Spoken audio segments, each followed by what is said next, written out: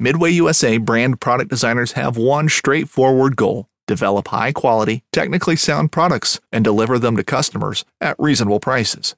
If you are immersed in the shooting sports industry and pay close attention to every single detail, you know our products are built right and stand up to everyday use. Who has shooting mats and range bag systems to hunting clothing and just about everything for the outdoors? Log on and shop 24/7 with super fast shipping. MidwayUSA.com.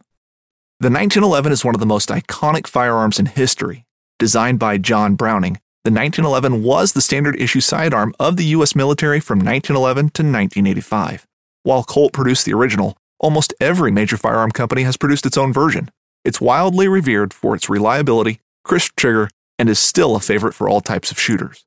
Whether you're looking to buy or build a 1911 and just about everything for guns, log on to MidwayUSA.com. Hey everyone, thanks for listening to the Western Hunting Hub podcast. Please keep on listening. That's the best thing you can do for me if you want to help out the podcast in any way, or just if you're an occasional listener here and there. Just keep that rolling for a little while and don't drop off of the podcast. I think that actually helps me out even more than ratings, 5-star reviews, that sort of thing. If you feel led to do that and you like it, like what you got coming, then do that as well. In the meantime, when I'm planning episodes and everything, I'm constantly looking for new ideas, new topics, things that folks want to learn from. And the big thing there is understanding the learning audience. So I really got to figure out what my learning audience or my listening audience is. Do me a favor and give me some feedback on kind of who you are and what topics, info are helping you out. And my info to do that is clint.a.whitley@gmail.com, or Instagram DMs or Facebook Messenger is great as well. So reach out in some way. Tell me what I'm doing right here and what you like hearing. I know what I got to improve on, and not really asking for bad or good negative feedback at the moment. I know I'm not the greatest all the time, so I'll ask for that another time. I got soft skin, so be gentle. Just would love to make sure I'm giving the best content possible. And as I'm making some internal improvements over these next few months and year, I want to make sure that I'm providing that good quality content. So working with a great little company, doing some consulting with my podcast and making some improvements. So if you're making little notices or observations on what I'm doing different, that's what it is. Just slight little things, doesn't really impact anything that's going on, other than I know you guys got to listen to an ad or two at the beginning and then the mid-roll. So bear with me on those. They are short, but in order to pay for content, pay for the host sites and all these different things, I got to raise just a little bit of money. I'm a state employee on a state salary, so it'd be really great to be able to make just enough to cover it, and someday it'd be cool to cover my hunts too. That'd be kind of a cool little goal, but not important by any means. I just want to break even enough to cover and make some better content for you and provide even more content. So that's the goal, and connect with you guys. I love connecting, and I love the emails that come in. Everybody is so nice, and I appreciate you all that do listen and give that good feedback. So in this episode, I am chatting with my old friend Corey Kennedy. We both coached wrestling together, and we kind of traded off the head coach position at one point or another, and we've kind of just stayed in contact here and there. He's been listening to the podcasts and kind of gave me some of those ideas. He's in the oil and gas industry, and there's a lot of interesting content to talk about, topics there around that, and good for wildlife, bad for wildlife, the wonderful things that it can do, the things that it can harm. So bear with me on that. It could get a little political, but not too much. But we want to bring some conversation around to it. So be open-minded. I'm going to be open-minded. Don't know really exactly where we'll take the conversation, but definitely around the oil and gas, some of those effects on it, and have a great conversation with Corey. So here is my episode and my interview with my buddy Corey. Enjoy.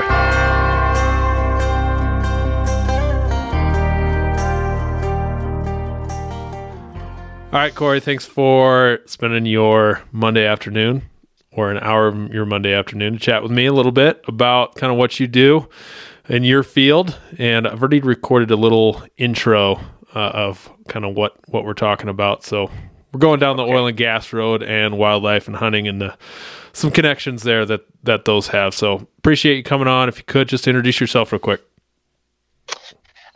So Corey Kennedy, I live on the western slope of Colorado.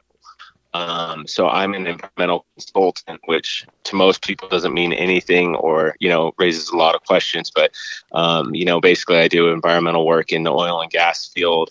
I'm a consultant for oil and gas companies. So I spend a lot of time up in the mountains on these oil and gas wells. And I get the opportunity to, see a lot of wildlife and kind of see how the terrain changes. And, I just thought of the relationship between oil and gas and hunting. And it's kind of an interesting topic. So, I appreciate you having me come on and talk a little bit about it. Yeah. So vegan, anti-hunter, correct? No, I'm just kidding. But no, you're a hunter. And we've talked hunting a bunch. We've been in the wrestling room together and spent lots of time coaching kids together. So we've had lots of time to talk about these things, but we haven't talked hunting in a little while. So right. Kind of what's been your jam in the last year or two? Well, I always put in for everything and see what I get. But ideally, I'm enjoying the elk hunting. That's my main goal every year. I'll get a deer tag if I need some meat. It's fun. I've been, searching for those long desired tags, the sheep, the goat, the moose, and I haven't drawn one yet. So, but in the spring I always go turkey hunting. It's a fun activity in the spring, and the small game and the bear and stuff like that. It's always just kind of a last minute decision on, going out and trying for it. So, yeah, absolutely. How many points you got for kind of those big three? Moose, goat, sheep. I'm not close enough yet, but I keep praying. I think I have 5 or 6 really.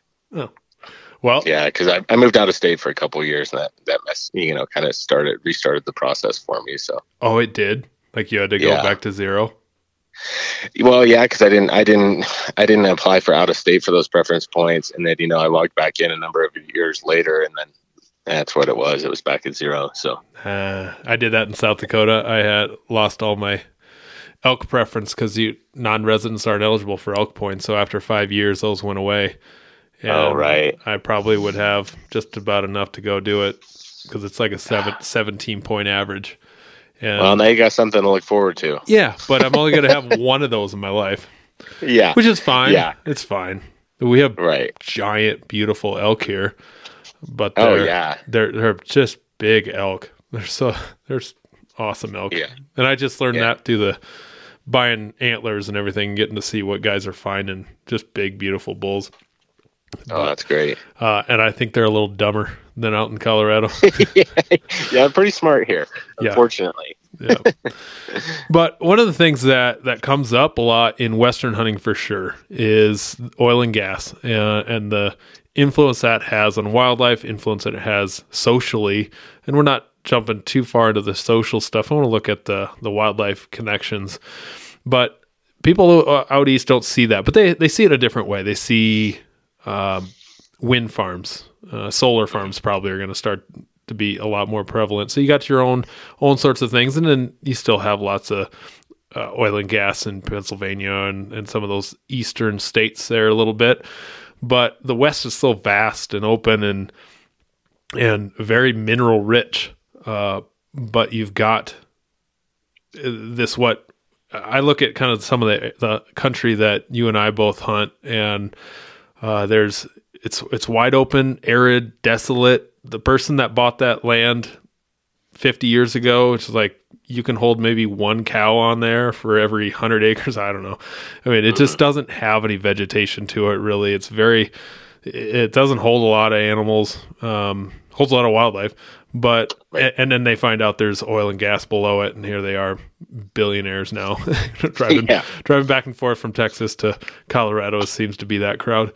So, yeah, we get a lot of influence of oil and gas in these places we hunt. It's definitely impacted my hunts. Some of the political pieces to it are really interesting. And again, I am no oil and gas expert, so that's why I brought you on. And we're not political experts by any means, so we're not diving into that. So don't tune out. But it's interesting to see the historical interest of oil and gas and how it started very much as a left. Natural gas started as an idea from the left, and how that would be a cleaner energy. And now that has definitely leaned further right. And typically a lot of hunters lean right. I think there's a bigger spectrum now for sure in the hunting world. But we do notice in this as well as other areas that we have a not here mentality. Not here meaning not in our backyard. We like it, but maybe not here. So any thoughts on that? I totally agree with you. It's kind of crazy how the industry evolves, and even how these populations move into these different places. You got these people from West Texas that 10 years ago were right here in Western Colorado, which doesn't necessarily lean left or right. It's kind of somewhere in the middle.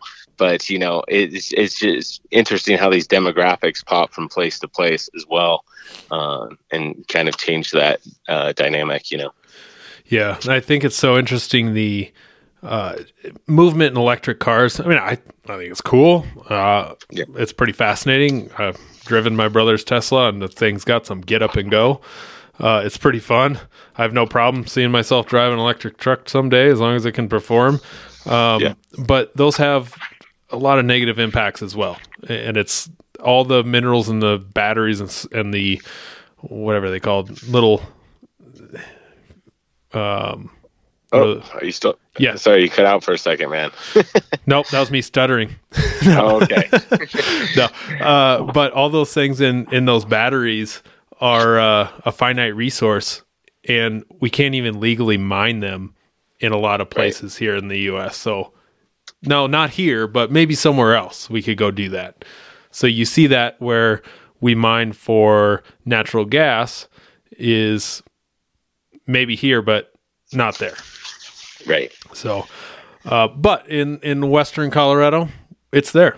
It's a pretty big, very big industry, and there's a lot of natural gas near you. So what's kind of describe your outlook as to how you approach your day-to-day with maybe looking at some of these negative impacts versus the positive impacts, and how you approach work every day? I guess, can you be a little more specific? Yep. That wasn't a very good question. So we've got some of these positives and these negatives. Where do you sit with where do you sit on your day-to-day with we need this natural gas and oil is what drives our vehicle, heats our homes, and all the like. So we need it, but yet here's maybe a negative impact. So go ahead. Yeah. So, definitely, obviously, I'm employed because of oil and gas, and I see a lot of people who are employed because of oil and gas.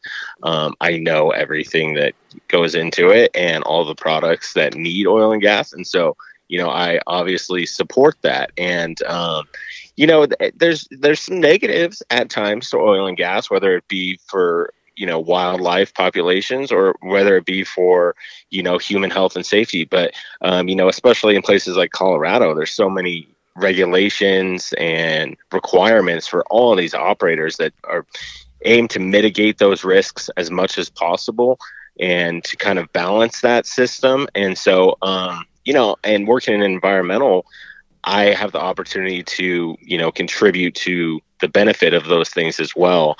So each day, while I go out and do any sort of inspections or whatnot, I take pride in that work and knowing that it's having a positive effect both for industry and for wildlife. And there's a negative to building a house or a road. Yeah. I mean, it's development. In general.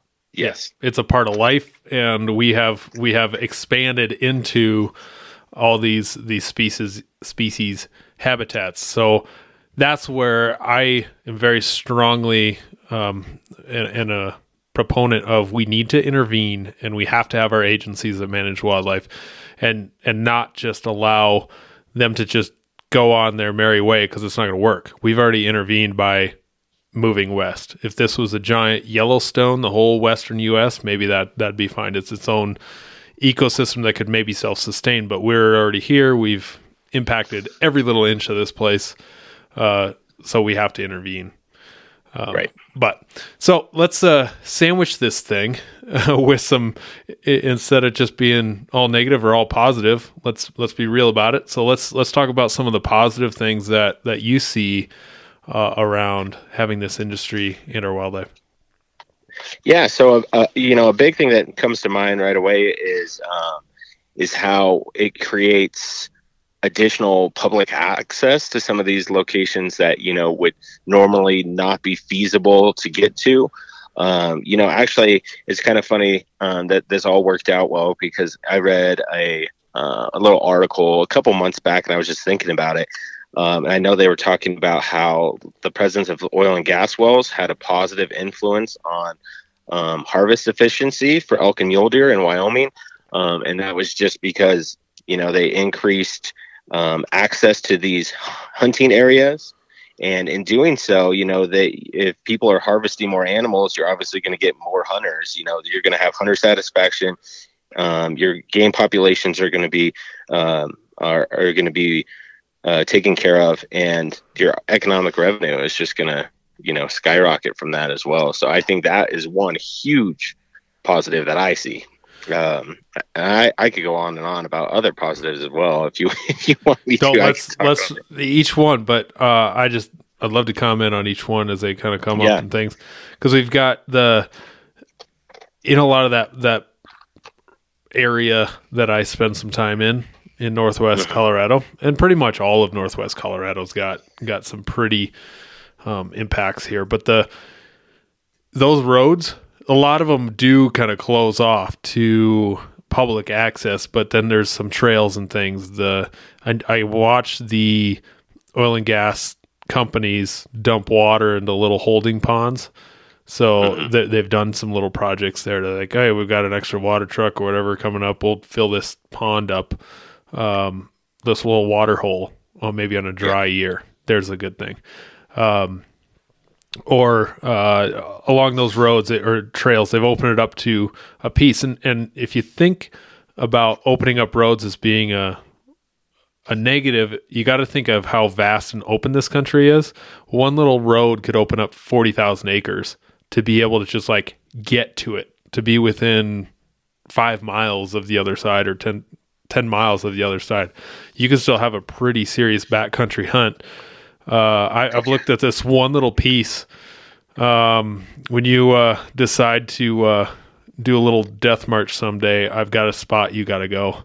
Because it's not like horrible to get into. It's just like 6 miles.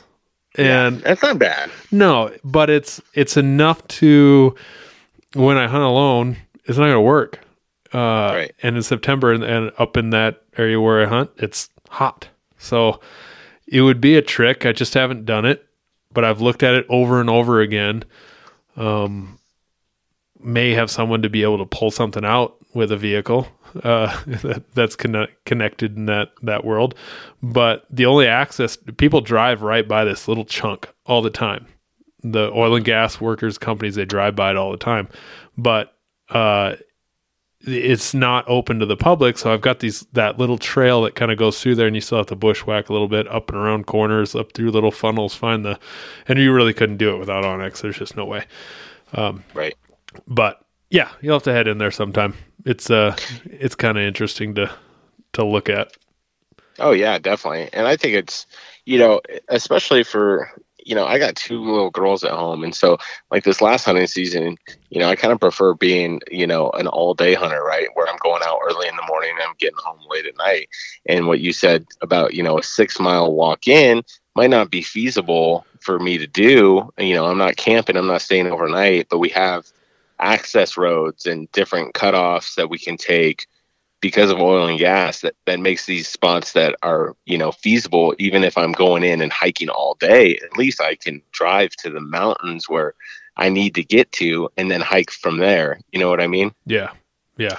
I noticed I didn't even do a ton of real backcountry hunts until my later years of living in Colorado. And then when I moved away, it forced more of that. Okay, I'm going there for a week.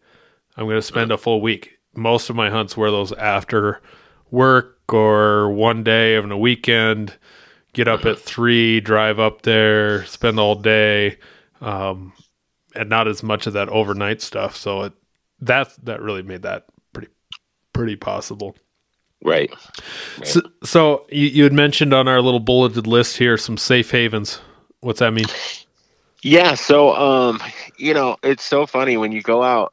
It's hunting season, right? And I'm going to work and I'm driving it. And it's like, as soon as I get onto this, this oil and gas property that I know the public can't access, all of a sudden there's, 300 head of elk sitting there, and they sit there all winter long because they know they're not going to get hunted there. And so it's just kind of crazy how it creates these little pockets where these animals like to sit and hang out. And then, they know that they're safe there. And, the same could be said on private land too, but in general, but, in private land, a lot of times people, if they have a big population, they're going to capitalize on that by hiring or by selling off hunts. But so, yeah, this is crazy how these oil and gas pockets create these safe havens for wildlife, basically to sit during hunting season and be safe.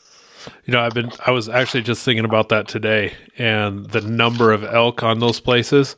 I was trying to think of how did I not figure out more of where those elk were shedding.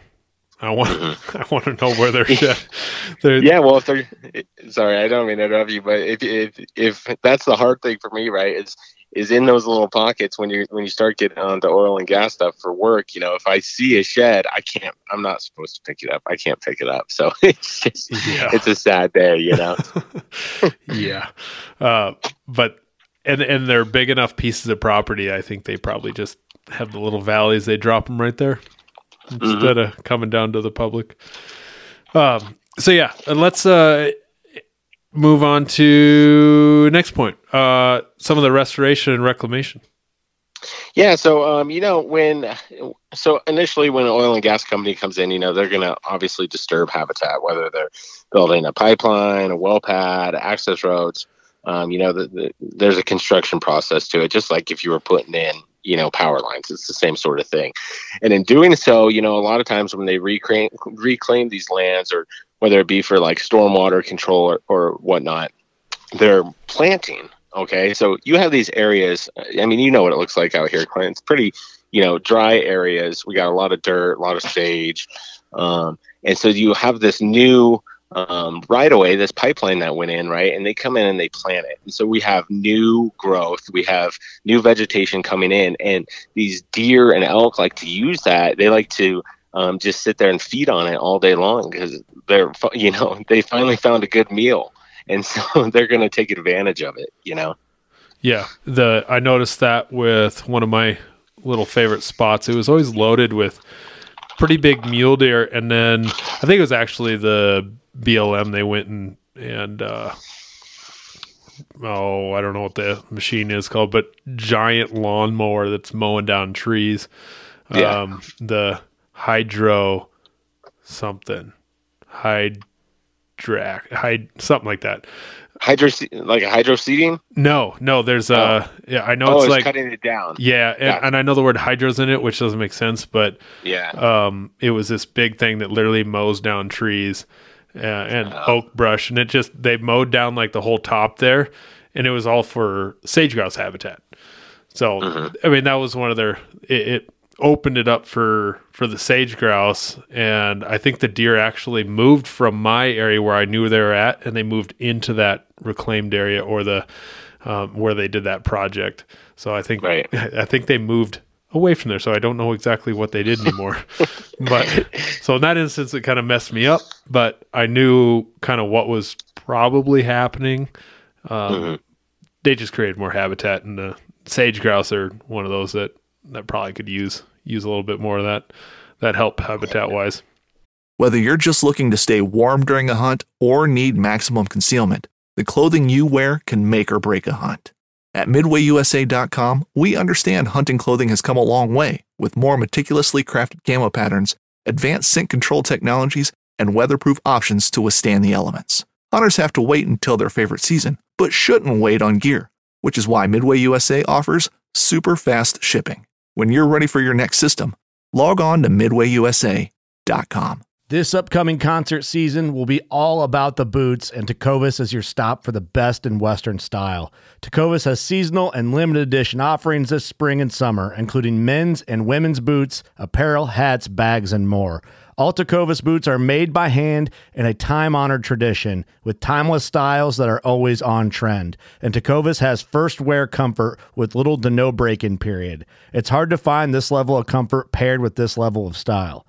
Stop by your local Tecovas store, have a complimentary drink or two, that's WCB style, and shop new styles. The smell of fresh leather and friendly staff are at your service. Many stores even have leather custom branding to make your boots truly personalized. And with regular live music and events, there's no in-store experience like it.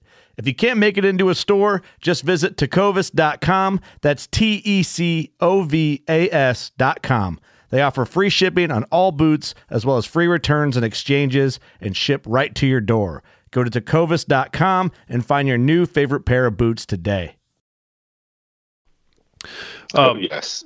So some of the negative with that is disturbing that habitat. If you got a new oil pad or site there that needs some work on that disturbance right out the gates, obviously can't be a great thing initially. So what do you do on the daily basis or project wise on mitigating some of that disturbance? Yeah, there's so many things that go into mitigating all these potential environmental threats. But obviously if you're building a pad, you can cause erosion. All this dirt can go into a nearby stream. So we do stormwater management for that. Just where we install like silt fences and things along those lines, just like with general construction. We have air quality issues that we got to think of. So we go out and do inspections with an infrared camera to make sure that there's nothing leaking. They typically they have pumpers go around and they will do daily AVO inspections, which is just do you hear anything leaking? Do you see anything leaking, or do you smell anything leaking? And then it goes clear on above that to permitting and different types of inspections, making sure that rainwater doesn't leave the site. If there was a spill, it's going to be contained, so it doesn't leave the site. If they do have a spill, cleaning it up as quickly as possible, making sure that nothing's impacted. So, there's so many things that go into it. Yeah. The noise pollution stuff. What have you seen for how that kind of impacts wildlife? Well, what I can tell you is that I don't typically see deer and elk hanging out next to a noisy compressor. So that probably has something to do with it. We have these compressors that are typically pretty loud, or even compressor stations that are pretty loud. And, that's an area where you may typically see elk or deer, but when those are on and running, they're not there. And now whether that may be in, their typical habitat where they might hang out, obviously I can't answer that, but, it seems to be that, this noise pollution is at least pushing the elk and deer outside of those areas. And I did have a sweet spot that I can no longer hunt due to, it was a certain oil gas company that allowed public access, and then now Yep. they don't. You know which one I'm talking about. Yeah. But I used to hunt on that piece, and there was one pad that had a pond below it, and sometimes it was hard to even hear over top of that. It was a pad. I don't even know this stuff. I'm sure it was a compressor or something, but had had a Connex building or a trailer there. And there was always a noise going on there. But I shot 2 elk off of that pond, and it was 75 yards from that building. Right. Because they were coming down to water. They were coming off of the main big hunk of private and then making their way down to that pond. And it was always just like the last 5 minutes. You just would hear the forest behind you just explode with these elk coming down. And when elk come down to water, it's really kind of cool because they just are like on a mission and almost running, kind of like, it's time to go. Let's go. Running down the hill. And it's always the cows first. My first experience with that is had a little bull and a couple of cows come in there, and my buddy and I were both drawn on these, and I stuck him, and I think that following year, the same year, I think I shot a cow off of it. Yeah. So I made a mistake. There was like 5 minutes of light left, 7 minutes maybe, I don't know, somewhere in there, and the cow came. These cows just kept walking towards me. They were probably 25 yards away, and I knew they were coming, but I stood up. I had all kinds of movement, stood up, and they just kept walking towards me down the hill. Wind must have been perfect, and I drew on this cow, and it was like all pins were on her shoulder. I don't even know which pin I picked because she was too close. It was probably one of those like 5 yards, 10 feet kind of things. Wow. And then I shot, and then I heard the bull bugle. Because I killed the cow, and then they all kind of spooked. And then the bull, after learning later I have that sound ingrained in my head of his bugle. It was a command from the bull saying, "Hey, get back down there. We're going to water." Mm-hmm. And that's what he was telling his cows. So I kind of figured that out later. So I totally jacked that up. Listening to what that bugle was. I don't think a Raghorn has 30 cows. So it probably was a really nice bull. And I totally jacked that up by shooting a stupid cow. Hey, at least you ate. Yeah, it was cool. It was really cool. It's just I wonder what that bull looked like. I really don't know what it looked like. So I know what he sounded like. But it was cool. So yeah, some of that noise can have some negative impacts, but they really get used to it. I watched it. And the deer too. They ran back down every night we sat on that pond. There was deer that'd run down there. But obviously, if there's dudes working on the pad, that wasn't going to happen. Yeah, exactly. So, what kind of funding and resources that way kind of benefit wildlife? Yeah, so these oil and gas operators, they have so many permits and requirements to go through. Without getting into too much detail, basically, just for an example, we'll just use one example. So basically, the federal government says that wetlands are important to our environment, and so when these oil and gas operators want to build on wetlands or in an area where there's potential wetlands. They purchase credits from Wetland Mitigation Bank to offset the loss. And so the Army Corps of Engineers actually uses these credits to provide new habitat. And so it's always whatever they take away, they're building the same and more, if that makes sense. So like if you build a pad, they're adding new wetlands, the size of the pad, plus say another half size of the pad. You know what I mean? Okay. And so, and then, they have all these permits and funds that go through different agencies in different states as well to help establish habitat in these areas as well. So without getting too specific, that's a general understanding of how they're funding environmental areas. Yeah. And so do hunters see some of the benefit of these funds, like kickback to these companies want to do projects or anything besides? Describe that a little bit more, maybe in a couple examples of maybe some habitat development or something like that. Well, I mean, I know about it as much about the funding in the government as much as I trust it. So not very much, but Sure. but I do know that some of these oil and gas operations, I mean, you lived out here, you were a teacher out here, so you know that they're giving money to school districts and stuff like that. And I know for a fact too that some of them give away hunts, and they use specific hunting on some of their private lands. Even they sell hunts. Now, whether I mean, I guess I can't answer specifically where all the funds go just because I can't track it all. But if they're making money, they're finding ways to get those tax credits, and I guarantee they're doing some of that through environmental concerns. And there's you're alluding to some of the economic potential and impacts there. The schools in those communities, we were in that school, one of those, and you could see it. Kids moving. It's a transient community. Kids coming, kids leaving. And always our good wrestlers would leave. Yeah. No good wrestlers would come in. I was waiting for a transfer to come in from somewhere, but they never came. Yeah.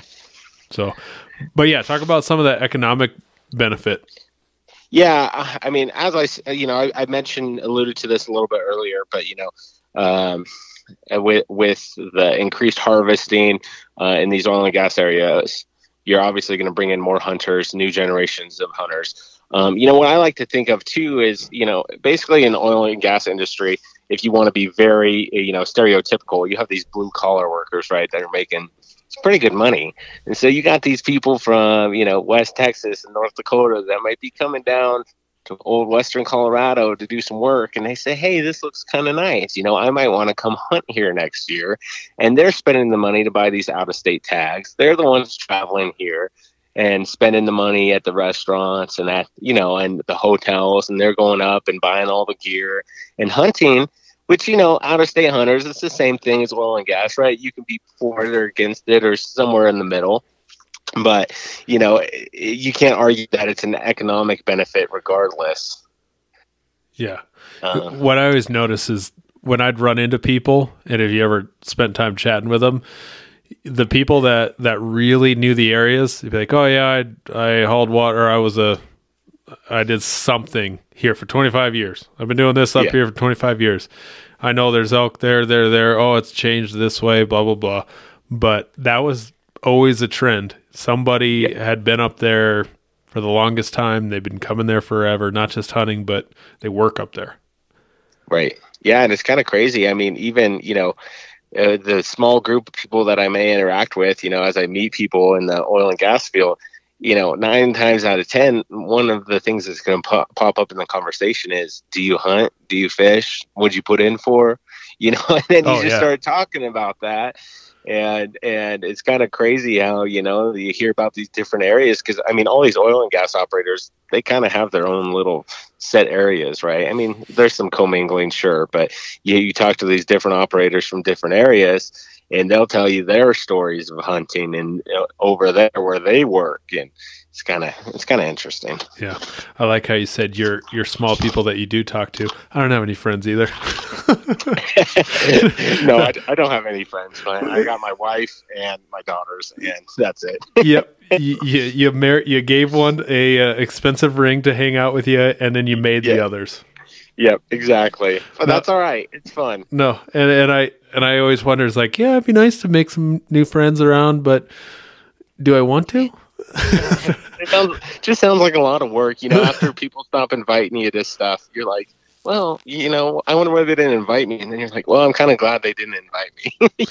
Yeah, I always tell my coworkers always tell me, it's like, oh, they could be your friend. They could be your friends. Like, I don't know. It's like, I'm pretty sure finding a hunting buddy or a friend is harder than finding a wife. Yeah, most definitely. I'm obviously not physically attracted to them, so there's that element is gone. It's hard to. You gotta be able to stand being with someone for a long period of time. I get kind of, I'm okay after a little bit with most people. Yeah. So, but I do know who my handful of friends are, and I appreciate them because I know they're listening. So I will not say you're not my friends, but good save there. Yeah, I know. I say some things. My buddy Danny always gives me crap every once in a while. So I said something about the Broncos orange being not really Blaze orange, and I heard about that the instant that podcast got published. Yeah. Yeah. Well, I'll make sure to keep you in line too. Okay. Yeah. No, but seriously, it's like a duller orange. Like some of those hats, some of those are maybe a Blaze orange, maybe. Yeah. Well, some people like to get their Blaze orange and let it just sit in the sun, so it kind of faded, and then that's how they prefer it. So yeah, exactly. If they want to wear the off orange, I'd say power to them. Yep, go for it. So anyway, let's keep going with our different concepts here of wildlife and oil and gas. So migration, what's that all about? Yeah, so it's kind of crazy. You think of like these deer and elk that use migration in these areas where we have energy or any sort of development, right? And when it encroaches on their route, there's been studies that show that they decline from using those disturbed areas, such as access roads and well pads. But at the same time, it creates access that they may not have had before. It's kind of this weird balance, right? Where you have these right-of-ways that you just see massive herd of elk walking up. But then at the same time, it's on their migration route and they got these trucks coming. They're going to stay away from that. And then at the same time, you have these predators that have a new way to go get their deer and elk and their dinner, right? Because they have... because all of a sudden they don't have as much vegetation in their way. They can travel faster, and so you have an increase in predators as well. Interesting. So, which is it good or bad? Who knows, right? It's good. It's good for the coyote, or now the wolves in Colorado. But explain that? Explain that a little more. The increase in predators, because you've got that a couple here times on our list here, just small predators. I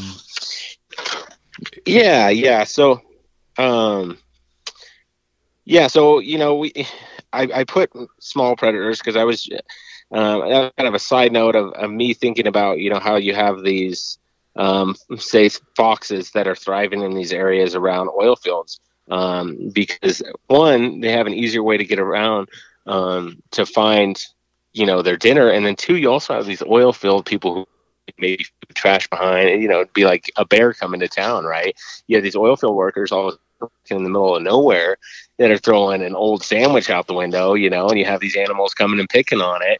It's the same sort of thing. So you have an increase in predators because they have new routes. They're feeding better. They're not dying from starvation. They're getting their animals quicker. Just from these different access roads. And then let's add wolves to it. Yeah, now we got wolves, Clint. Everything is possible. Is that like a daily conversation now in the field? Because it's I went to a site one time, kind of up by Craig, and I pulled up on site, and it was my first time being there, and the guy said, okay, this is so-and-so. We'll call him Jim. This is Jim. Jim's going to stand behind you with this wrench because there's been wolves on here. So as I go out and do my inspection, he's standing behind me the whole time, looking behind with a wrench. Yeah, I'm like, well, you can't have firearms, or you can't have anything on oil and gas properties, right? So I'm like, well, that's not going to do much. But Is it a topic? Is it a topic of conversation? You could say a little bit. I mean, my wife's family, I should say, they're all ranchers, right? And so you see the things in the news about people saying this and that about ranching and cattle dying, and it just frustrates me. But I'm gonna mind my P's and Q's. I don't want to, curse on your podcast here, even though you can curse on podcasts, right? You can, yeah. Oh, okay. I just have to hit the explicit button. Well, I won't do that to you. No, it's fine. It doesn't matter. Every time I chat with that conversation comes up and it's someone in the oil and gas field, they've seen them. They've been seeing them for like a long time, quite a long time. So it's not anything new at all. It's right. And I'm sure, even though officially there's documentation of breeding pairs, that's been happening. That has to have been happening. Breeding. Oh yeah, absolutely. And it's obvious when you see dark ones and white ones, and it's not just a large husky looking dog. I mean, I've seen wild dogs out there. Absolutely, yeah. I've seen packs of wild dogs, and that was a given because we got a closer look and knew what they were. But they're wild, probably as destructive as the wolves. But there was, they've shared their reports of seeing this pack of them, dark ones, white ones, gray ones, whatever. So it just is. I don't think it's anything new. It's just a mess that now I know CPW has to deal with, an absolute mess. Of this funding for it, which is coming back on the sportsman.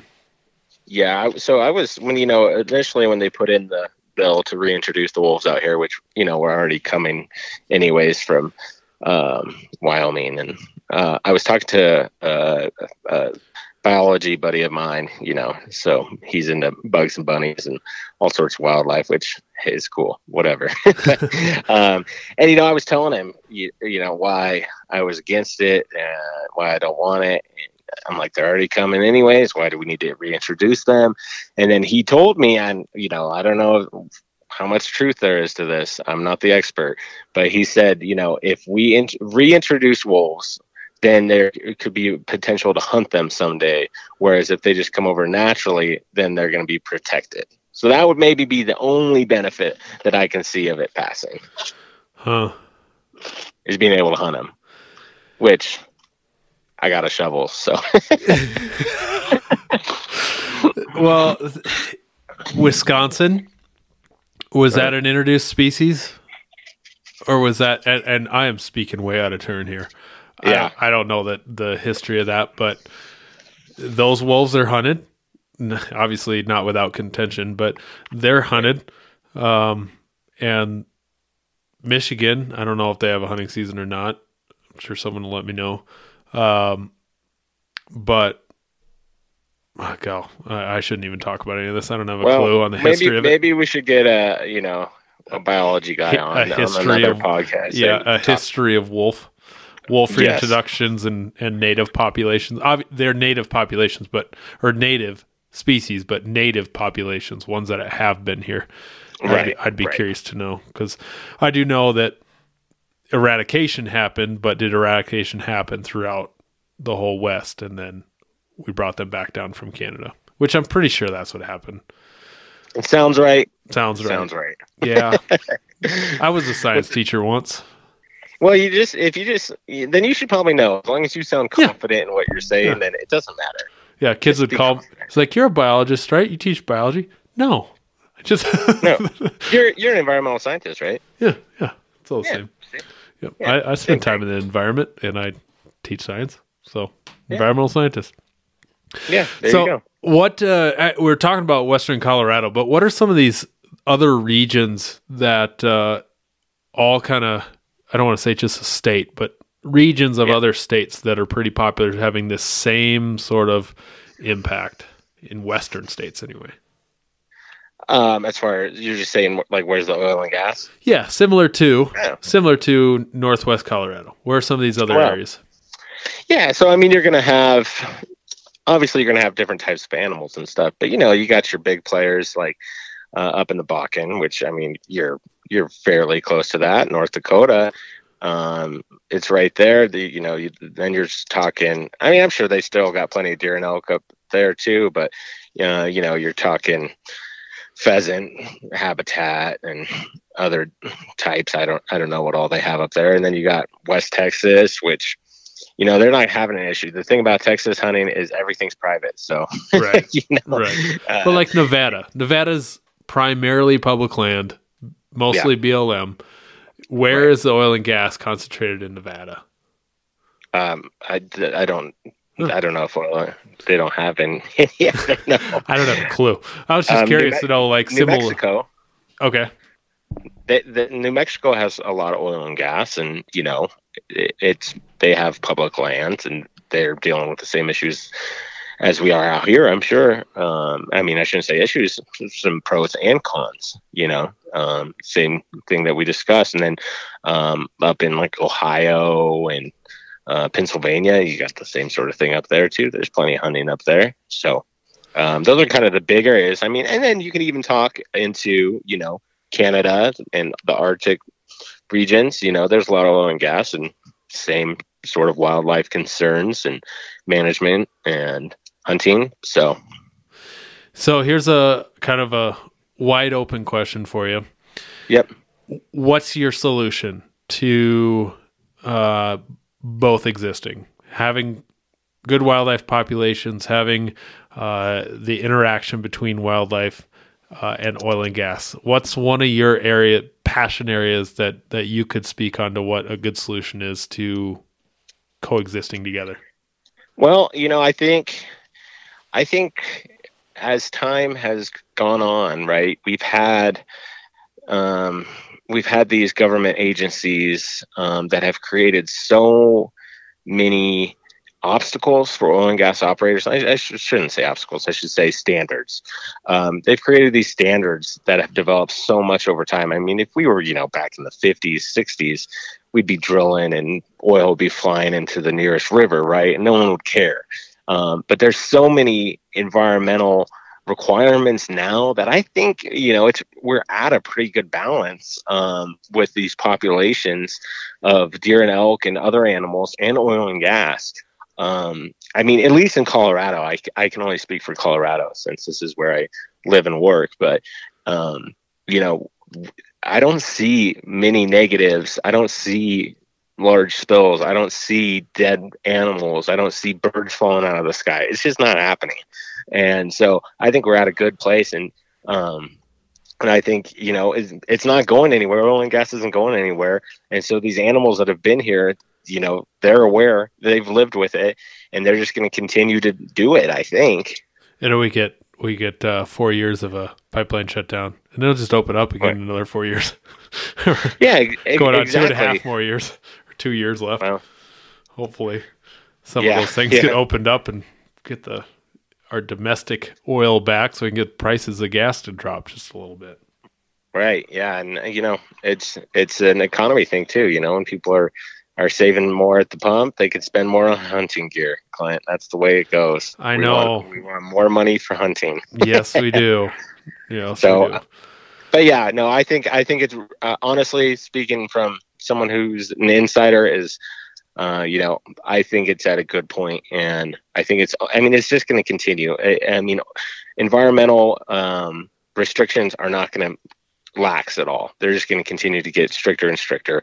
And what that looks like, I don't know. But, I'm hoping it never gets to a point where it pushes away oil and gas operators to where they can't, they can't feasibly operate anymore, because that has a huge economic toll in doing so. So, right.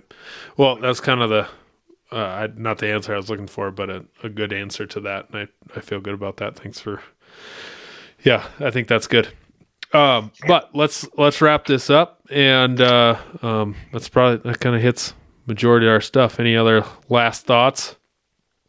No, not that I can think of. Nothing. So what other than maybe kind of your fall? We were talking a little bit about that. You're trying to figure out what you got going for 2022, or got any big plans for 2025 or whatever down the road? 2025 for hunting? Well, just saying down the road. You planning anything kind of fun down the road? Yeah, you got to plan that far ahead. You're gonna. I watch a lot of Meat Eater, so every time he hunts something, I'm like, oh man, I need to go do that. So, and that is why spearfishing has blown up. That is why Coues deer hunting has blown up, as well as a couple other big names doing that. Right. That is why eating different weird cuts has blown up. We always kind of wonder why something gets really popular. Half of it's that show and that podcast. Yeah. Shed hunting is probably people like me who are the culprit, paying people money to go do that. I just bought a truckload of antlers this morning. And nice. And I'm contributing. I know I'm contributing to this cause of more people being out doing that. Oh, that's all right. I always look at it. At least people are getting outside. It doesn't matter what they're doing. At least they're outside and not sitting behind their computer screens, or phone screens. And as I walk by antlers, and I know I walk by them because I see them the next year or something like that. Mm-hmm. There's enough country out there that a lot of people can go enjoy it. Not everybody, but a lot of people can go enjoy it and go find some shed. It's not the good old days, but it's also not the good old days of mule deer either. 70s and 80s were the good old days of mule deer. So I'm always kind of curious, like, okay, what's the next big thing that is so popular right now or is going to be popular in the future that people just did it back in the day? So say we're back in the day right now. What is not being done that people are going to rave about? And I can't even think of any other outdoor activity is it summer spearing? They're going to be diving, free diving. Well, that's going to blow up now because of the recent Netflix season. Maybe it's going to be like trot lining or set line stuff or fishing for catfish. I don't know. It already is down in other states, but what's the thing that's going to be the shed hunting of today or the Western hunting of today? Maybe we're all going to be going to Kentucky to go shoot their elk. I don't know. For whatever reason. No, I got. You never know. Yeah, one of my little SEO tricks, search engine optimability tricks, is throwing in Colorado elk hunting in the description somewhere because it's high on the search list. So maybe it's going to be Kentucky elk hunting that is going to be big. But I don't know, they have it. They've got it, and I think there was a new state down in that region area this year that is going to have their first hunt. But it's kind of interesting just to see how things change, and as we get older and figure and see more of life, it's kind of fun to see the changes and how much we were dumb numbnuts as college kids. The good old days. But anyway, well, I'll let you go, and thanks for the info. Yeah, thank you, sir. Appreciate it. This is God's country. A life that has the stories to back it. A life to be proud of. It's a Winchester life. Yeah, baby. 6'8" Western. Oh, mule deer, baby, right there. Tune in every Tuesday at 7 p.m. Eastern on Waypoint TV.